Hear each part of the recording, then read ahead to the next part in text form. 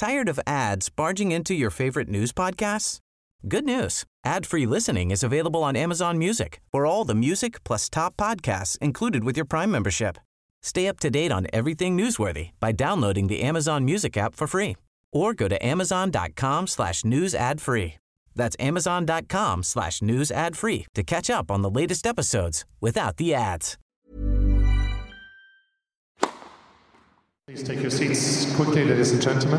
Thank you. Hello, ladies and gentlemen. Welcome to Tennis Weekly with Joel, Kim and Chris. On today's Wimbledon Round 3 catch-up, sponsored by DownloadTennis.com. Tsitsipas defeats Murray en route to round 4. Rybakina rules over Balta. And Matteo Berrettini surges into the second week.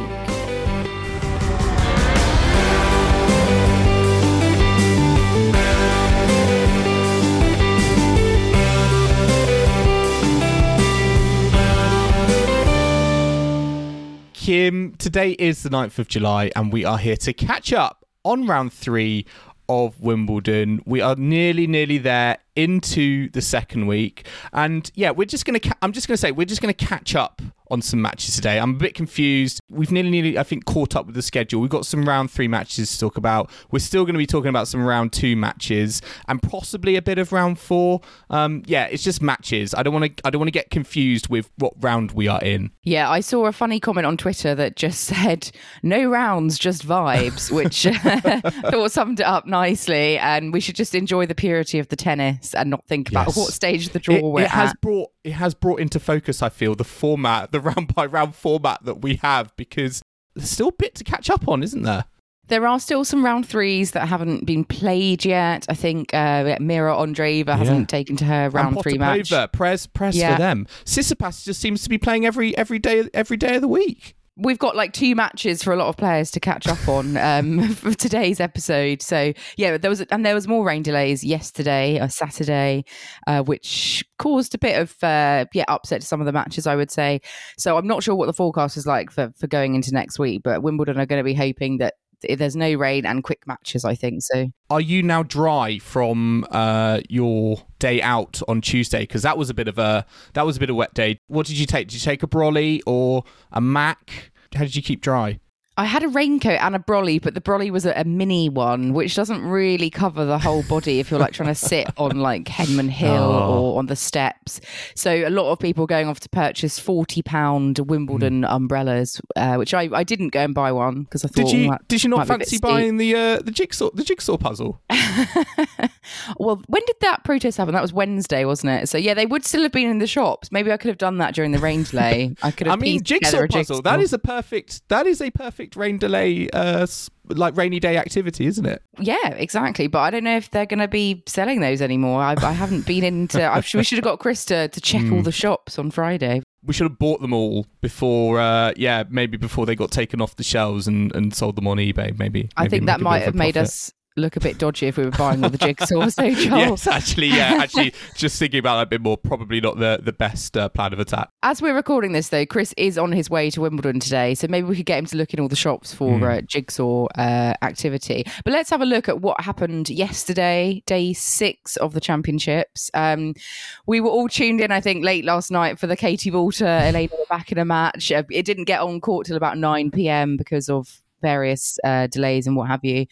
But in the end, this was a very, very quick encounter, which I'm sure Wimbledon were secretly pleased about, because I think if it got to 11 p.m. and they were still going, then that would have called into question maybe some of the roof opening earlier in the day. But yeah, in the end, it was 6-1, 6-1 for Rybakina, and a bit of a schooling for Katie Balta out on centre, wasn't it? I mean, we're inadvertently having like these night sessions, aren't we, effectively, on centre court? Because yeah, this match it didn't start until after 8:30, and there was worries that it wasn't going to get finished by the curfew. But I mean, the way Rybakina played, no one, I think, needed to worry. It really was a class apart, like for the full match. And at times, I thought it was quite a scary performance from Rybakina. I thought she played flawlessly, and to me, it was a real statement win from her for the rest of the tournament. I think Iga Świątek should take note in terms of how well Rybakina, the defending champion, is playing. And I think it's really pleasing to see, given, I think, there maybe was a little bit of a slow start, at the start of the week against Shelby Rogers. But I think with this result, she's set herself up really, really well for the second week. Yeah, a lot of superlatives, I think, to describe Rybakina's performance last night. A real champion's kind of vibe I got from her. And, she'd had a few iffy encounters, I think, leading up to this point, but definitely demonstrating that she has the form and the level that she needs to win this title. And she showed it yesterday. And, Baltimore can only learn from her experience. She didn't do too much, I think, like majorly wrong. It was just, you're up against a real champion's performance. And she just didn't really get an inroad, did she, on the Rybakina serve? I still was a bit disappointed with Balter. I think we've seen her on centre court before, rise to the occasion. I always think she's a big game player. She doesn't get phased by these moments. I always think about that match she had on centre against, was it on number one, against Sabalenka a few years ago, where she was very, very close to knocking her out. And I wondered if we could get a same sort of performance, but she didn't really get going.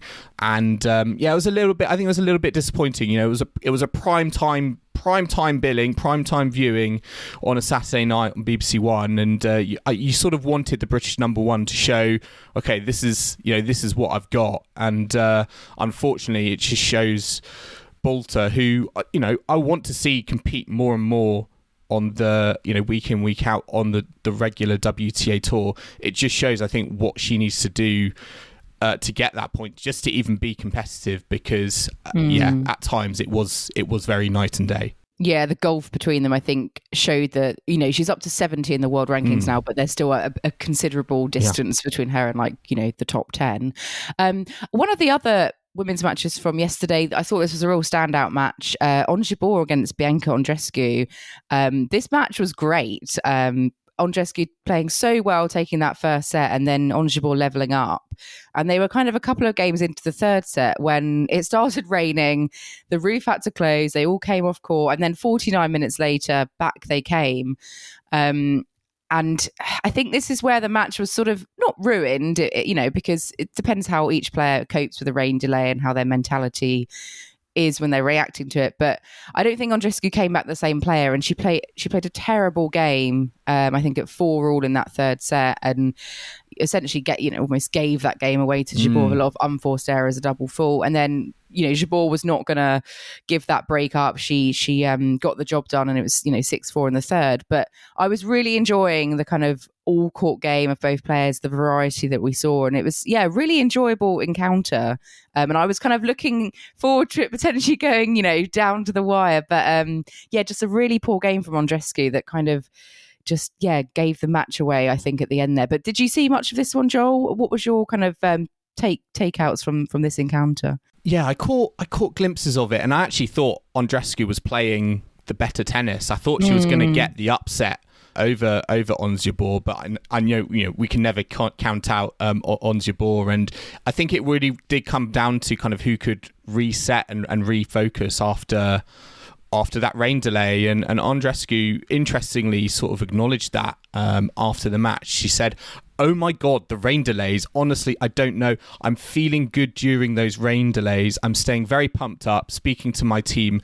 Maybe it's my mindset." So maybe there's work to do there. And I think it was almost unfortunate, I think, that sort of pause happened, because maybe without that pause we would have had a different result. But I think it just shows that with this Wimbledon, it's not just the tennis you play on court, it's also that preparation and what you spend your time doing off court to make sure that when there are all these kind of challenges going on, particularly with the rain on and off, you need to stay focused. And although Andreescu may have felt good in rain delay, I do think it sort of affected her, ability when she came back on, and Jabeur was there to take full advantage of that. She was, and she wasn't going to let that go. And Andreescu, this was the first time actually at Wimbledon that she's been in the third round. But I was genuinely thinking for a moment, could she go? The way she was playing, it was definitely giving me vibes of when she, won her Grand Slam back in 2019. I thought maybe Kenin was the one to go all the way, but and maybe spring a surprise and kind of relive that form from a couple of years ago. But then I started thinking, oh, maybe it's Andreescu. But yeah, it's slightly frustrating that she wasn't quite able to do it. But I think she'll be really pleased with how she played generally. If she can keep that form up like for the rest of the season, going into the US hardcourt swing, like she'd be wanting to keep that form up. Yeah, and particularly with the Canadian Open coming up as well, home tournament. But I think she'll be like, she battled through her first couple of rounds, some really tight clutch moments that she came through. So I'm impressed she came through into the third round. But yeah, I think she'll be disappointed in terms of, this was an opportunity for her to get to the second week of Wimbledon. And I think she'll look back and think maybe I'll approach it differently in terms of rain delays, how I tackle them, how I come back onto the court, because I do think that was the difference with this match. Yeah, so Ons Jabeur is through as a result of that. She will face Petra Kvitova next, who came through against Natalia Stevanovic in straight sets. So still undefeated on grass, Petra Kvitova. Yeah, and she's still going in our collector set as well. One of the players that is. So I was so worried in round one when she had Paulini and went to like a third set in front of like 15 people on centre court really late, and I was like, this is not the way I want it to end for Petra Kvitova. But she again has, I think, maybe a little bit like Rybakina, started a little bit slowly but has definitely come into the tournament and at the moment feels like a full force to be reckoned with. I didn't realise, Kim, there are 3 players that are undefeated on the WTA Tour in grass this season. 2 of them are Iga Swiatek and Petra Kvitova. Do you know who the third is? Well, I want to say it could be Alexandrova. It's not Alexandrova. Oh, okay, because we'll get onto her a bit later, but it's Madison Keys. Oh, yes. And I've got her going into the quarterfinals, I think, in my predictions, because she won as well. Yeah. She's still going strong. Not many people talking about her, and not many people talking about Jessie Pegula as well. Two Americans still in the draw. But there's a few certain forces, I think, to be reckoned with, and you never want to count out Kvitova, former champion. And I think, she is looking a lot better, I think, than she did in round one. Yeah, and Haddad Maia is still there as well. She beat Costera easily, and Keys, beating Kostyuk fairly comfortably. So some interesting matchups, I think, coming through. And Sabalenka also threw in straights over Blinkova yesterday. That was on court one. So Sabalenka, she's only lost one match in slams this year, and she was a semi-finalist here previously. So I think she's still due to go deep. Although, actually, let's talk about Alexandrova, because you've got her in your semi-finals, haven't you, Joel? Alexandrova, am I correct? I think you're right. I do you know what? I've put my predictions out of my mind because of what happened to Chris with his predictions. I've almost trying to forget about them. But I am pleased for Alexandra. I think I did say actually on a tour catch up earlier a few weeks ago that this was a great opportunity for her to reach the second week of a Grand Slam for the first time. I don't think she's ever been beyond round 3. So she's in fantastic form at the moment. She had a bit of a weird match, didn't she, in round 2, I think, against Madison Brengel. I think Brengel, she won in like a last set tiebreak, and Brengel hit 91 unforced errors or something crazy like that. So maybe that was just a match she needed to get through. But she's doing very well, and I think she's going to be a player that just no one wants to come up against. Yeah, I think it was actually Alexandrova that hit 91 unforced errors. Sorry, yes. He still won. But all 3 sets in that match went to a tiebreak, which apparently is the first triple tiebreak women's match at Wimbledon in the Open era. Well, there you go. I guess it's because they would only have been playing last set tiebreaks till quite recently as well. So I suppose there's maybe certain ramifications with that stat. But she made it through in a marathon match and then beat, I think, Dharma Galfi quite comfortably yesterday. So she'll be through to play Sabalenka. But Alexandra won Hertogenbosch, which I had forgotten about. So I think your prediction looking not too bad. It's one of those players who you just know that the tournament organisers, they're going to put her not on a show court, and you almost, I think, as a fan, you sort of just forget almost she's there because she doesn't obviously get the TV coverage.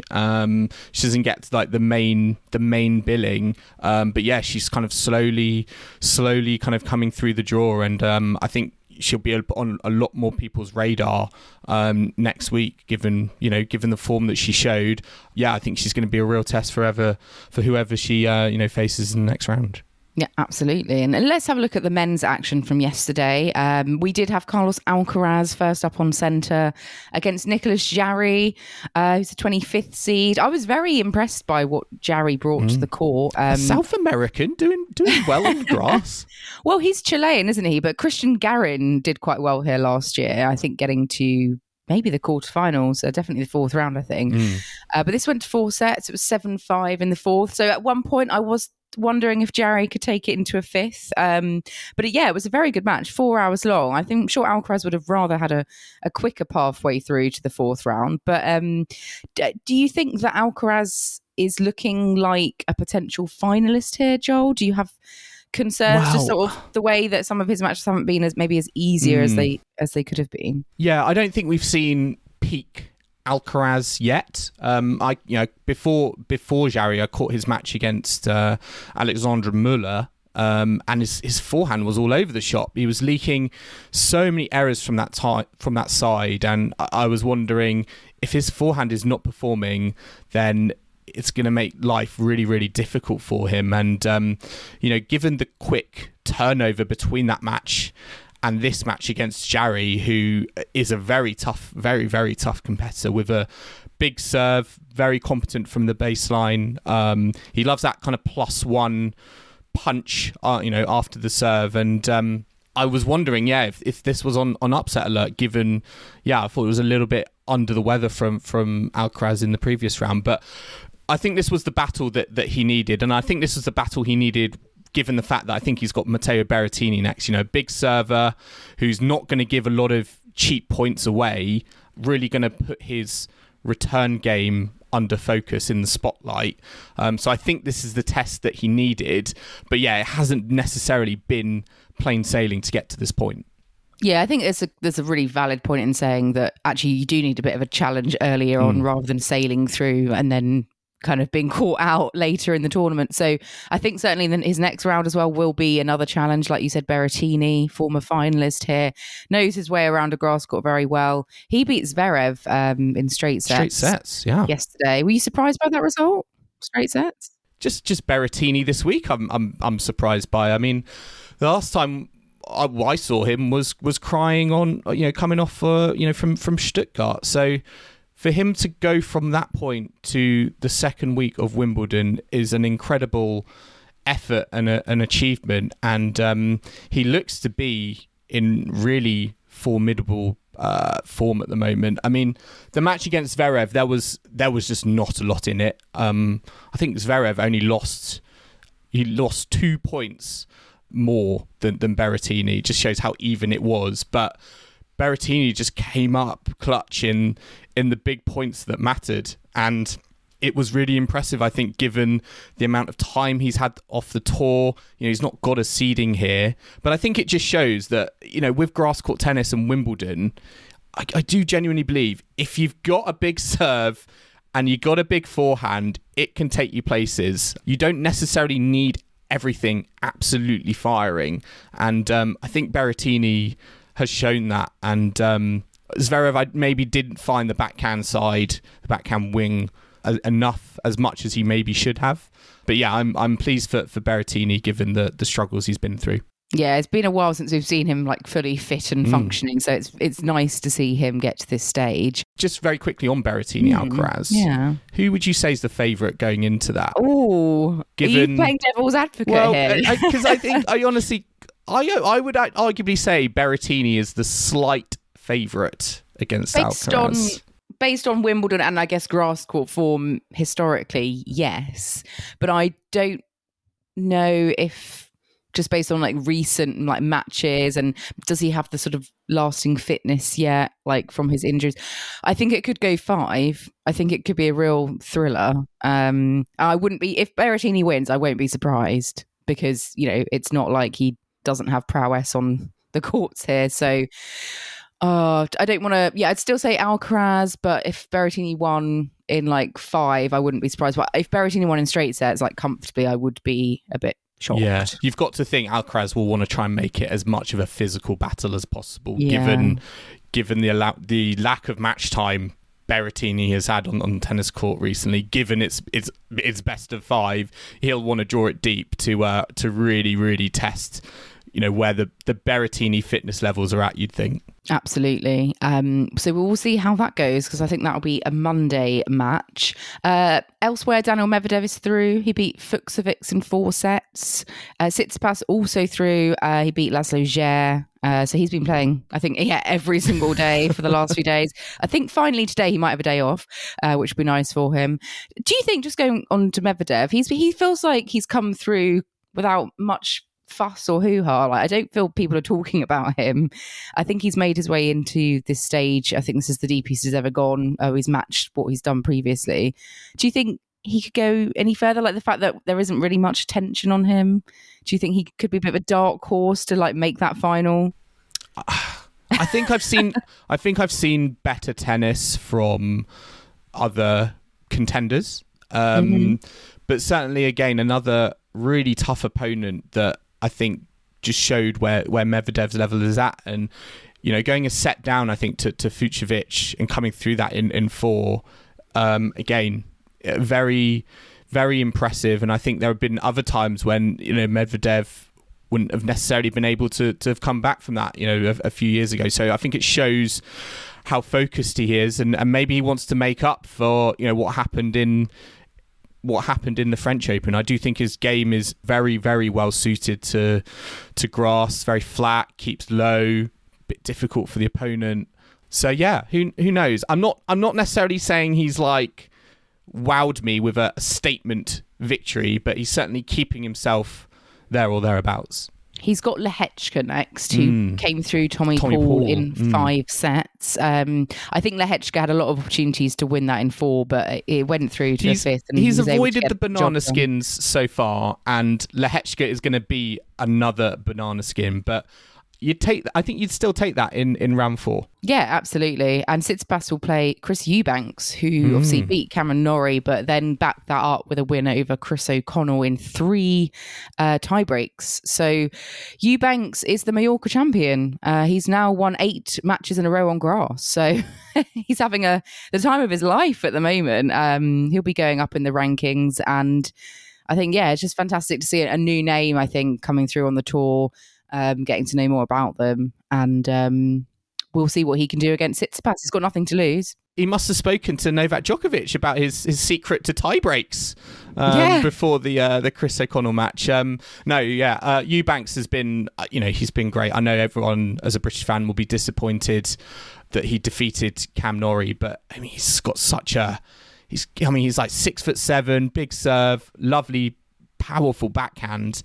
And he's just sort of riding on a wave of momentum at the moment. And I think it's really nice to see, in the sense that he is a late bloomer. He is a little bit like an Aslan Karatsev, I think, in terms of, he's plugged away on the tour. Probably never been the most fancied male American. They've had more kind of celebrated male tennis players on the court. But to see him have his moment here at a Grand Slam is really, really great to see. And he's fully he's fully embracing it, and he's not being overwhelmed by the occasion. And I really like the fact that he got that win against Norrie, which he described as the biggest win of his career, and then he was able to back it up against Chris O'Connell and get that done handily in 3 sets. Because we see a lot of these players, they make they deliver the upset, but then they fall out in the next round. So it was nice to see him, I think, continue that momentum, and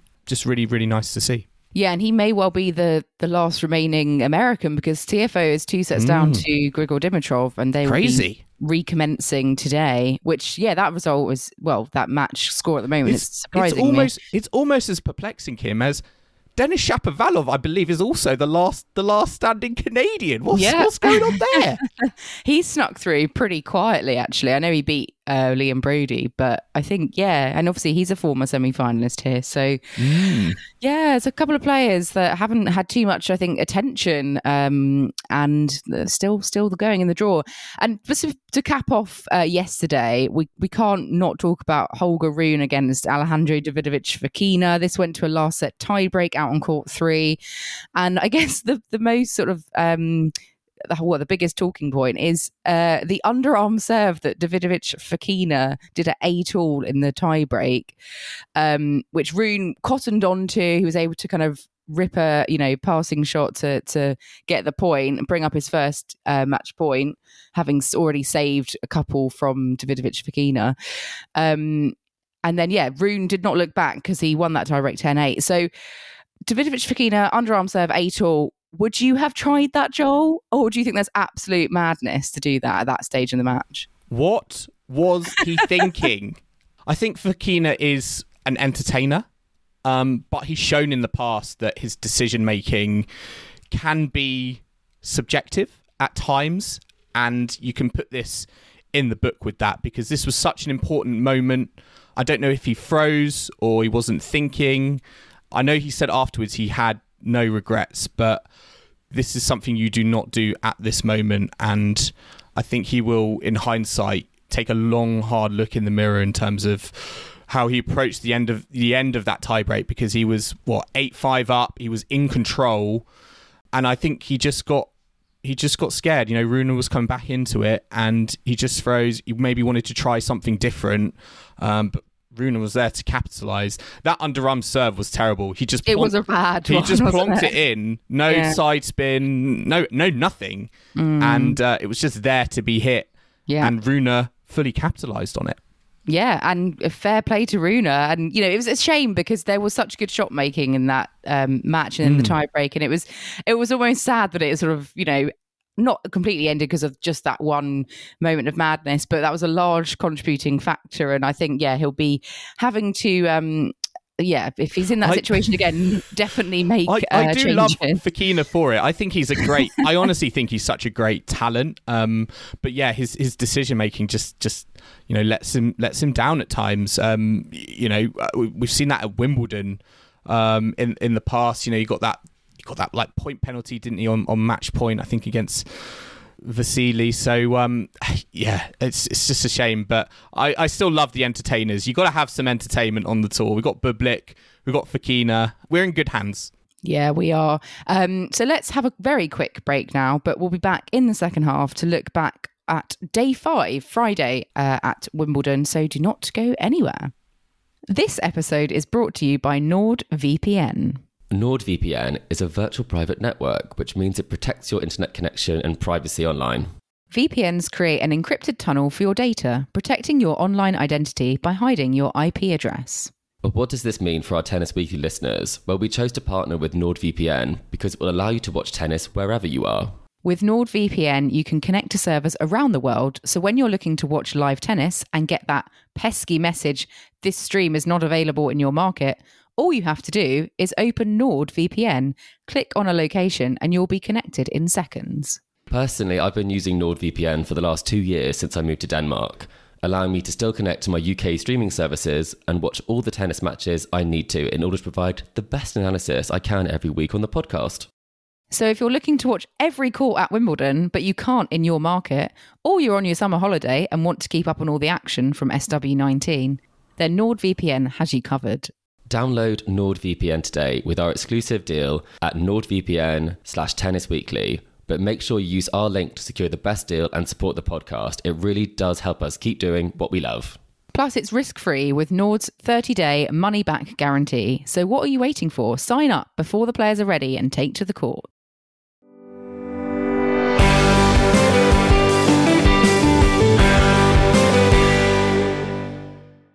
Welcome back to the Tennis Weekly podcast, sponsored by downloadtennis.com. Now we're going to look back at day 5 of the Wimbledon Championships. And I guess the main starting point, really, Joel, for day 5 is that Andy Murray, Stefanos Tsitsipas second round match, which finished up on centre court.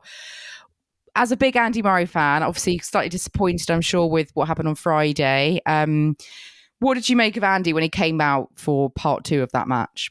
It was a nail biter from the start. It was a really tough moment, I think, to begin that match on. 4th set, Murray 2 sets to 1 up. There's no bedding yourself in.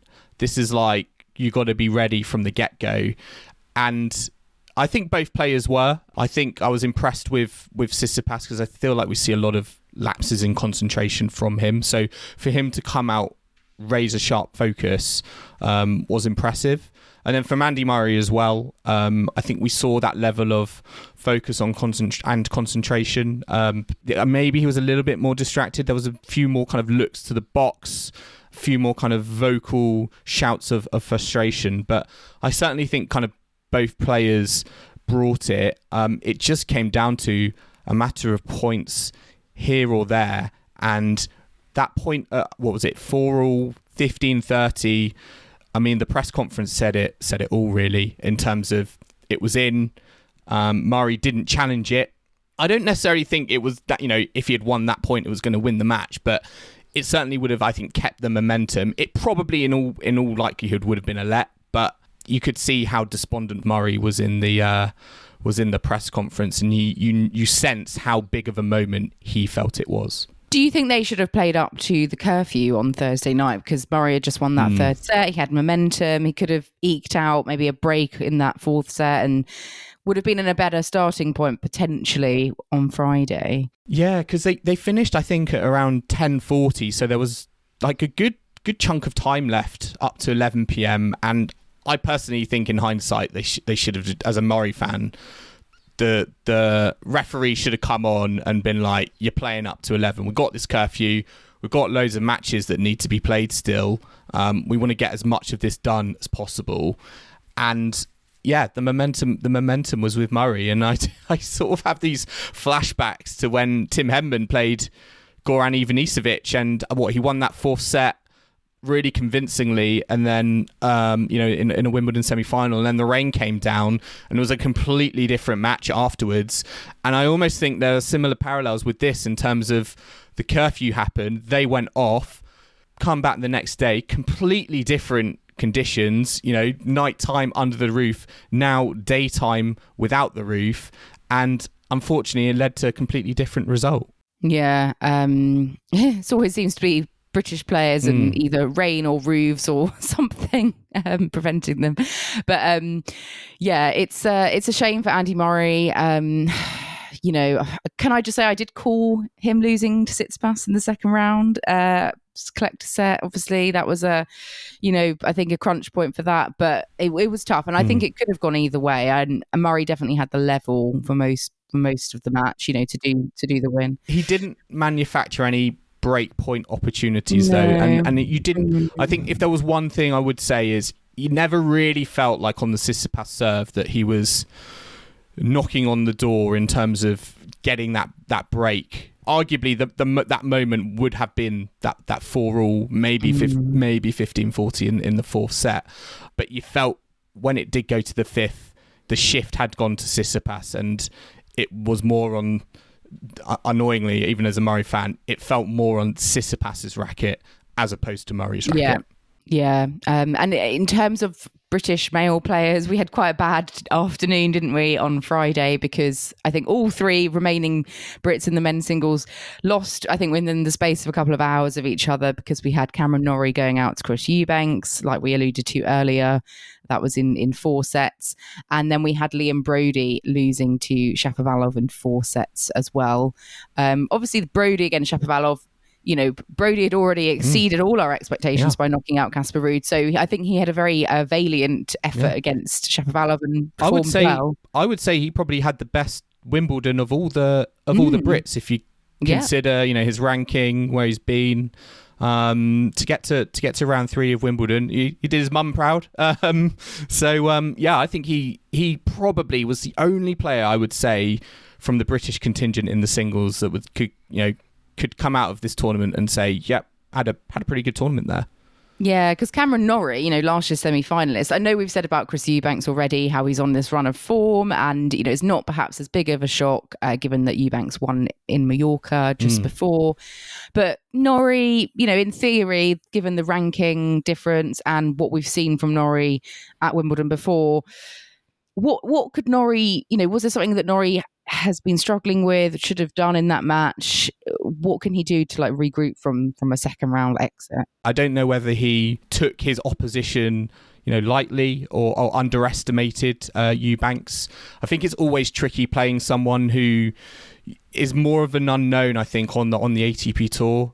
Eubanks is much more known, I think, on the challenger circuit. So when you come up against someone like that, you're not really sure, what to do. And I think he's got to look at how he handles these big game players. Chris Eubanks's tennis, his brand of tennis, is bigger than Cam Norrie's, and he failed ultimately to kind of keep a lid on it. And I think going away from this match, I think he'll need to look at, okay, how do I'm not the biggest hitter in the game, I'm more of a counterpuncher. How do I assert that game on someone who's being as aggressive as a Christopher Eubanks? Because there were too many times where Chris Eubanks just got a hold of the rally and was able to control it from the off. And I think that will be disappointing for Norrie, given you got to the semi-finals here last year.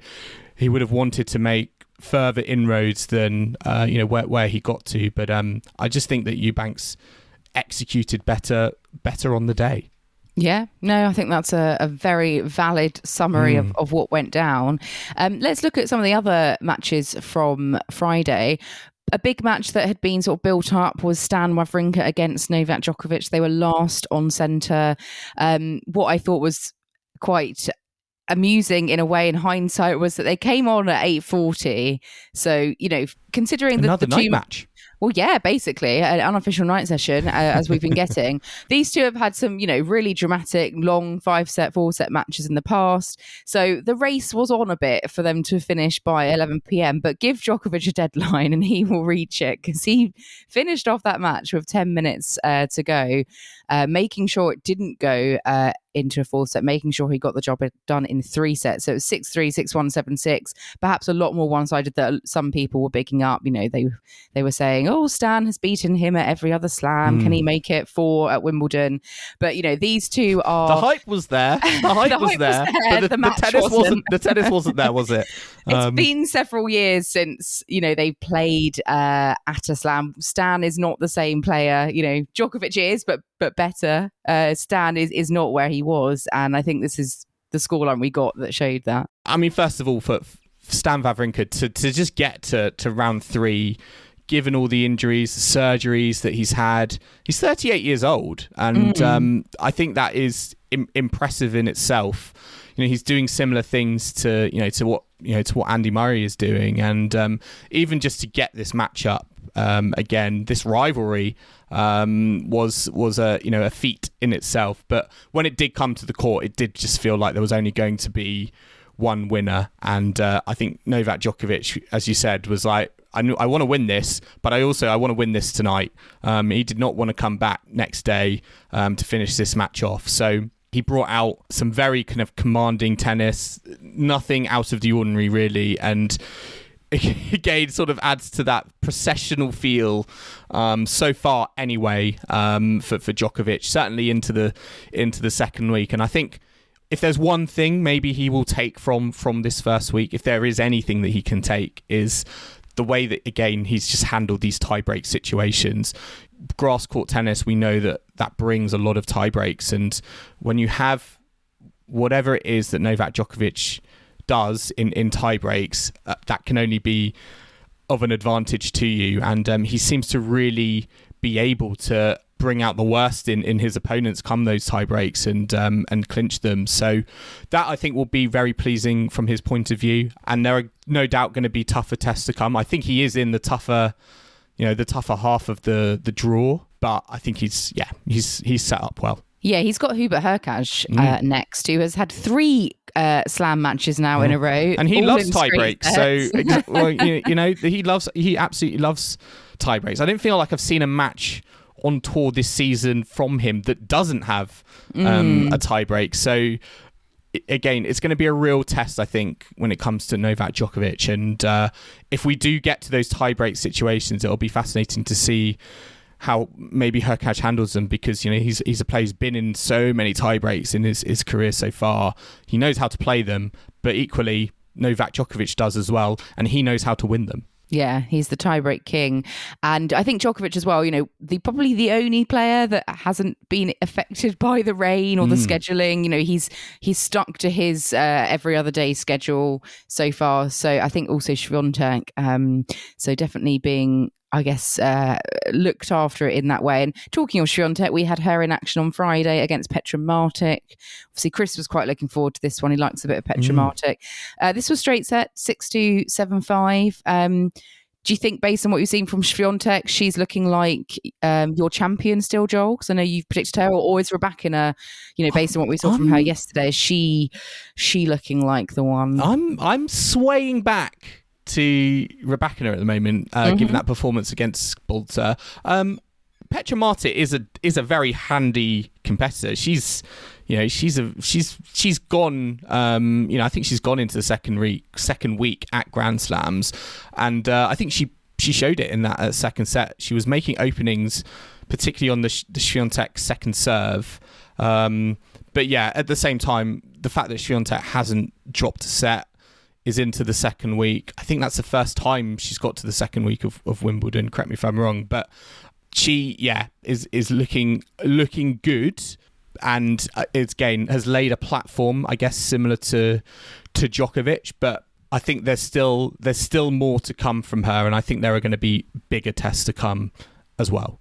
Yeah, absolutely. And let's have a look at the other women's matches from Friday. I was watching a bit of Caroline Garcia against Marie Buskova. This got moved onto, I think, court one after the second set. I think they were worried about light, so they stopped them, moved them over to court one, which they don't tend to do very often, actually, in Wimbledon. I feel like they're normally quite traditional, and they like to keep things to like where the match started, or if it started under a roof, it's got to finish under a roof and all of that. Garcia should have been wary of deja vu, am I right? Yeah, she played Buskova here 12 months ago, lost to her in the fourth round, and this time round she lost to her in the third round. So yeah, it wasn't great. When they went on to the third set in under court one, you know, under the roof, yeah, a lot of unforced errors from Garcia.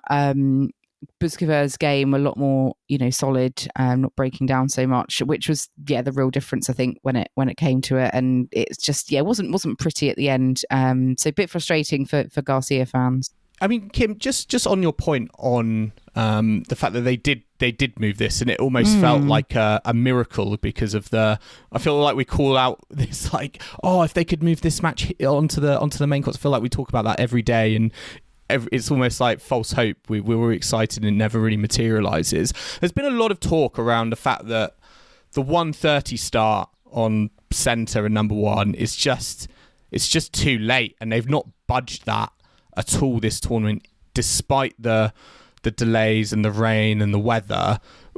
What do you think in terms of that 1:30 start? Do you think it's too late, or do you think that's, you know, just keep it as it is? Oh, I think it's too late. I mean, it used to be 1 o'clock on both courts, but they've pushed centre back even further. And I think when you get like rain delays, roof closing delays, it all adds up. And all of these sessions, you know, every day's play has gone late, basically. So they are like having unofficial night sessions, aren't they? And I'm not sure if all these ballot ticket holders who get, you know, a nice day on centre court, they're not all able to stay till 11 p.m. So you get the crowds clearing out, and obviously it gives a chance for like resale people to come in, but it's also meaning people that do have tickets, they're only probably getting like 2 matches, and they might have wanted 3, and I'm sure they'd be quite happy for it to have started maybe at midday. You know, every other slam, their day sessions start a lot earlier.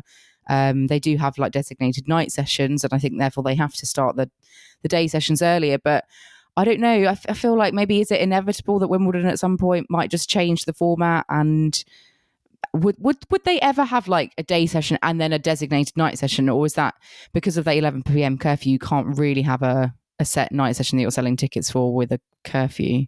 I feel like if that was ever an option, or in the future, and I don't think that's not even on the horizon at the moment, then certainly you would need to have an earlier start time. I do think that there needs to be an earlier start time, 12:30, midday. It needs to be earlier because, as you said, I do think with fans that not everyone is coming from London and can get home at 10:59, PM, or people have come out for the day from all around the country, and they may need to get a train back or some mode of transport back in the evening, and they will still want their full day's worth of tickets. Tickets aren't cheap, and some people can't afford to stay till the later hours of the day. So I think from that fan point of view, certainly it needs to happen. I think from the players' point of view as well, I know it creates this sort of mystique and specialness to those matches because they start at a different time to all the outside matches. And I still think you can have that barrier, but I think you just squeeze it a little bit and bring it to, I think maybe an hour earlier or midday, just so it doesn't feel too close for comfort for the organisers. I feel like they can just give themselves a little bit more breathing room if they have an extra hour in the play. Yeah, because even if there are no rain delays, you've got 3 matches. You've got from, say, on centre court 1:30 to 11 p.m. Okay, in theory, that's like, 9.5 hours. Yeah. But the thing is, if you get 2 men's matches and they go 4.5 hours each, and then you've got, it's quite feasible that you could reach the curfew just with 3 standard matches without any delays. And that is not really, even if they started an hour early, you could reach that deadline. It's unlikely that you would always, but I just think it doesn't. It was a downright miracle, wasn't it? That order of play on centre when we had the Murray-Tsitsipas match to finish. We had 2 other full best of 5 set men's matches, Djokovic, Wawrinka and Alcaraz, Muller, and a Swiatek-Martic ladies singles match. It was like, I think we were in the minority thinking that was going to finish by 11 p.m. Yeah, Djokovic was very lucky to have got that. He did a solid for the organisers there. If Swiatek had gone to a 3rd set, for example, that would never have been possible. But I feel like Wimbledon are way too rigid with certain things, and they need to reassess for the benefit of a lot of people. I will say though, Kim, we got to think about the hospitality. People need their lunches. People need their fancy foods. Tuck in for that midday and then come to the tennis. So we got to remember these people, Kim. Can't they just have a Tesco meal deal while they're watching the tennis? I just think rather than it be lunch, make it like a posh brunch or breakfast or something. Yeah. I think maybe it doesn't necessarily matter what time of day it is, but certainly we've got to be thinking about the matches on court and the player welfare. And I think starting earlier and not making them finish so late it's got to be kind of one of the things that they certainly need to talk about in the wash-up after this year's event. Give them a champagne brunch or breakfast. Oh, love instead. it. Give me a champagne. Champagne breakfast. Not WKD. Oh, yes. Actually, that's a much better shout. Oh, there we go. Right. On back to the tennis. Let's just have a look at some of the other results, which I think may be quite interesting from Friday. I wasn't expecting this, but Svitolina beat Kenin in straight sets. I was thinking Kenin was on a run here. Arguably the 3rd round is an amazing achievement for her, given where she's been. And obviously Svitolina, former semi-finalist here, a very solid player. But I was a bit surprised that this didn't maybe go 3 or Kenin didn't get the job done, given how well she played the other day. I love how Svitolina has said she's got to give her tickets to Harry Styles away, Kim, because she's got to round 4, so she's not able to go and see Harry Styles. But that's obviously not what Casper Ruud was thinking, because he was at the weekend concert and then played some men's doubles. So I love. What is it with tennis players and going to see kind of high profile gigs during Grand Slams? No, but I love how Svitolina has it feels like she's surpassed her expectations. The fact that she had Harry Styles tickets booked, maybe she didn't think she was going to get to Wimbledon round 3, but the way she's playing, it's been fantastic, and she's certainly making the most of that wild card that's been given to her. Yeah, very, very justified wildcard, of course. Another player that I thought might do better in her match was Donna Vekic. You know, she'd come through against Sloane Stephens, but she lost in straights to Marketa Vondrousova 6-1, 7-5. So collector's set, Vekic is out. I think I got that one correct, potentially. I think I put her round 3, but I don't know if I'd had Vondrousova down to beat her. I don't think I had, but... yeah, we know Vondrousova, you know, she's been a Grand Slam finalist before, so maybe she's a bit of a dark horse we need to look out for. She always seems to be unseeded, but that's more because of her injuries as opposed to, or time off court versus her actual level of tennis, which we know is comfortably, I'd say comfortably top 20. And if she just was able to get some sort of consistency together and stay injury free, to me, she can really push into top 10 as well. Yeah, exactly. She's had some bad luck, I think, along the way. We had Azarenka beating Kasatkina. JPEG is still going. Jessie Pegula, she's had a comfortable victory. Bencic still in the draw as well. And also Lesia Sarenko beating Anna Bogdan 2018 in the last set tiebreak. Wow. What a lengthy, what a marathon tiebreak that was. So Sarenko doing really well. To beat Bogdan in that one. Really, really curious. Just on JPEG, on Jessie Pegula, she has pulled out of the mixed doubles with Austin Krajicek, and the official reason was given as back injury. So I don't know if there's any health concerns there.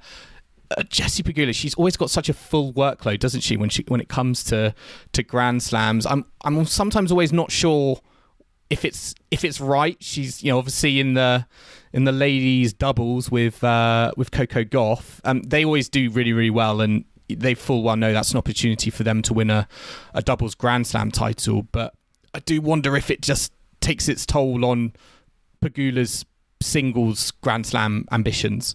Yeah, maybe it's something she'll have to reassess if she really wants to. If she thinks it's holding her back for her singles, it might just be a precaution or she stated that as a reason to pull out of the mix. Kim, I love what you did there, holding her back. Oh, that was totally unintentional, I must say. I'm not that intellectual to have thought about that pun. But let's have a look at today's play. We've got obviously round 4 matches commencing and then some third round matches finishing and starting, so it's still a bit all over the place. But centre court, we've got at 1:30, as we've discussed, we've got Rublev against Bublik, followed by Swiatek Bencic, and then Djokovic against Hurkacz. So will there be a tie break in that last match? That's what I want to know. Absolutely. I'll be disappointed if there isn't. And court number 1, we've got JPEG against Sarenko, Sinner against Galan, who we have not talked about. Daniel Elahi Galan. You do like a bit of Galan. Yes. Yeah.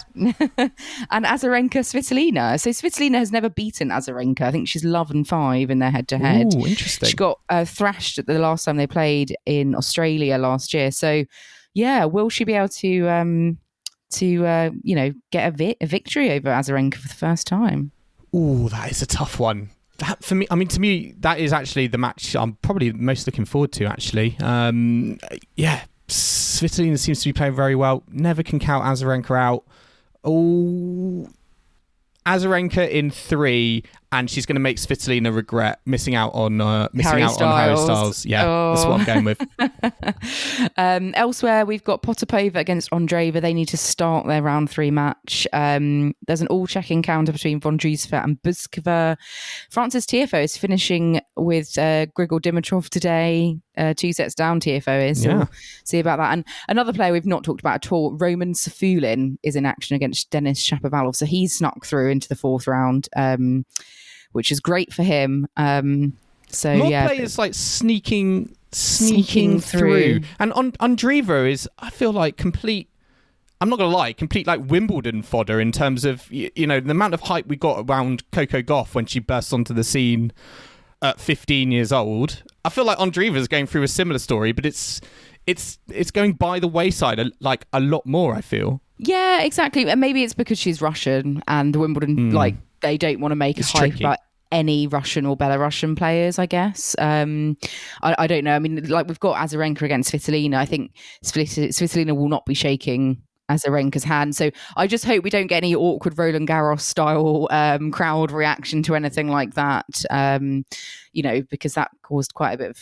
controversy at the French Open, which was a shame. So I'm sure, I'd hope the Wimbledon crowd wouldn't go down that route. But there are lots of interesting matches as always today. But I think we'll be back Monday night to round up fourth round and some third round action. Yeah, we're going to be back, listeners, in double quick time tomorrow evening. But I hope you've enjoyed our latest episode of the Tennis Weekly podcast. Remember to subscribe to us to stay up to date on all the action still to come from Wimbledon. We are on Apple Podcasts, Spotify, and all major podcasting platforms out there.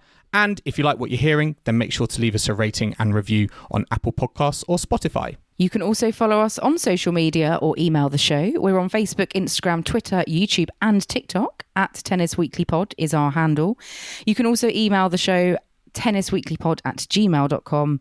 And don't forget to check out our website, tennisweekly.co.uk. And we will be back on Monday evening at Tennis Weekly HQ for our round 4 Wimbledon catch-up. So I hope you can join us for that. But in the meantime, it's goodbye from Kim. Goodbye. And it's goodbye from me. We'll see you again soon.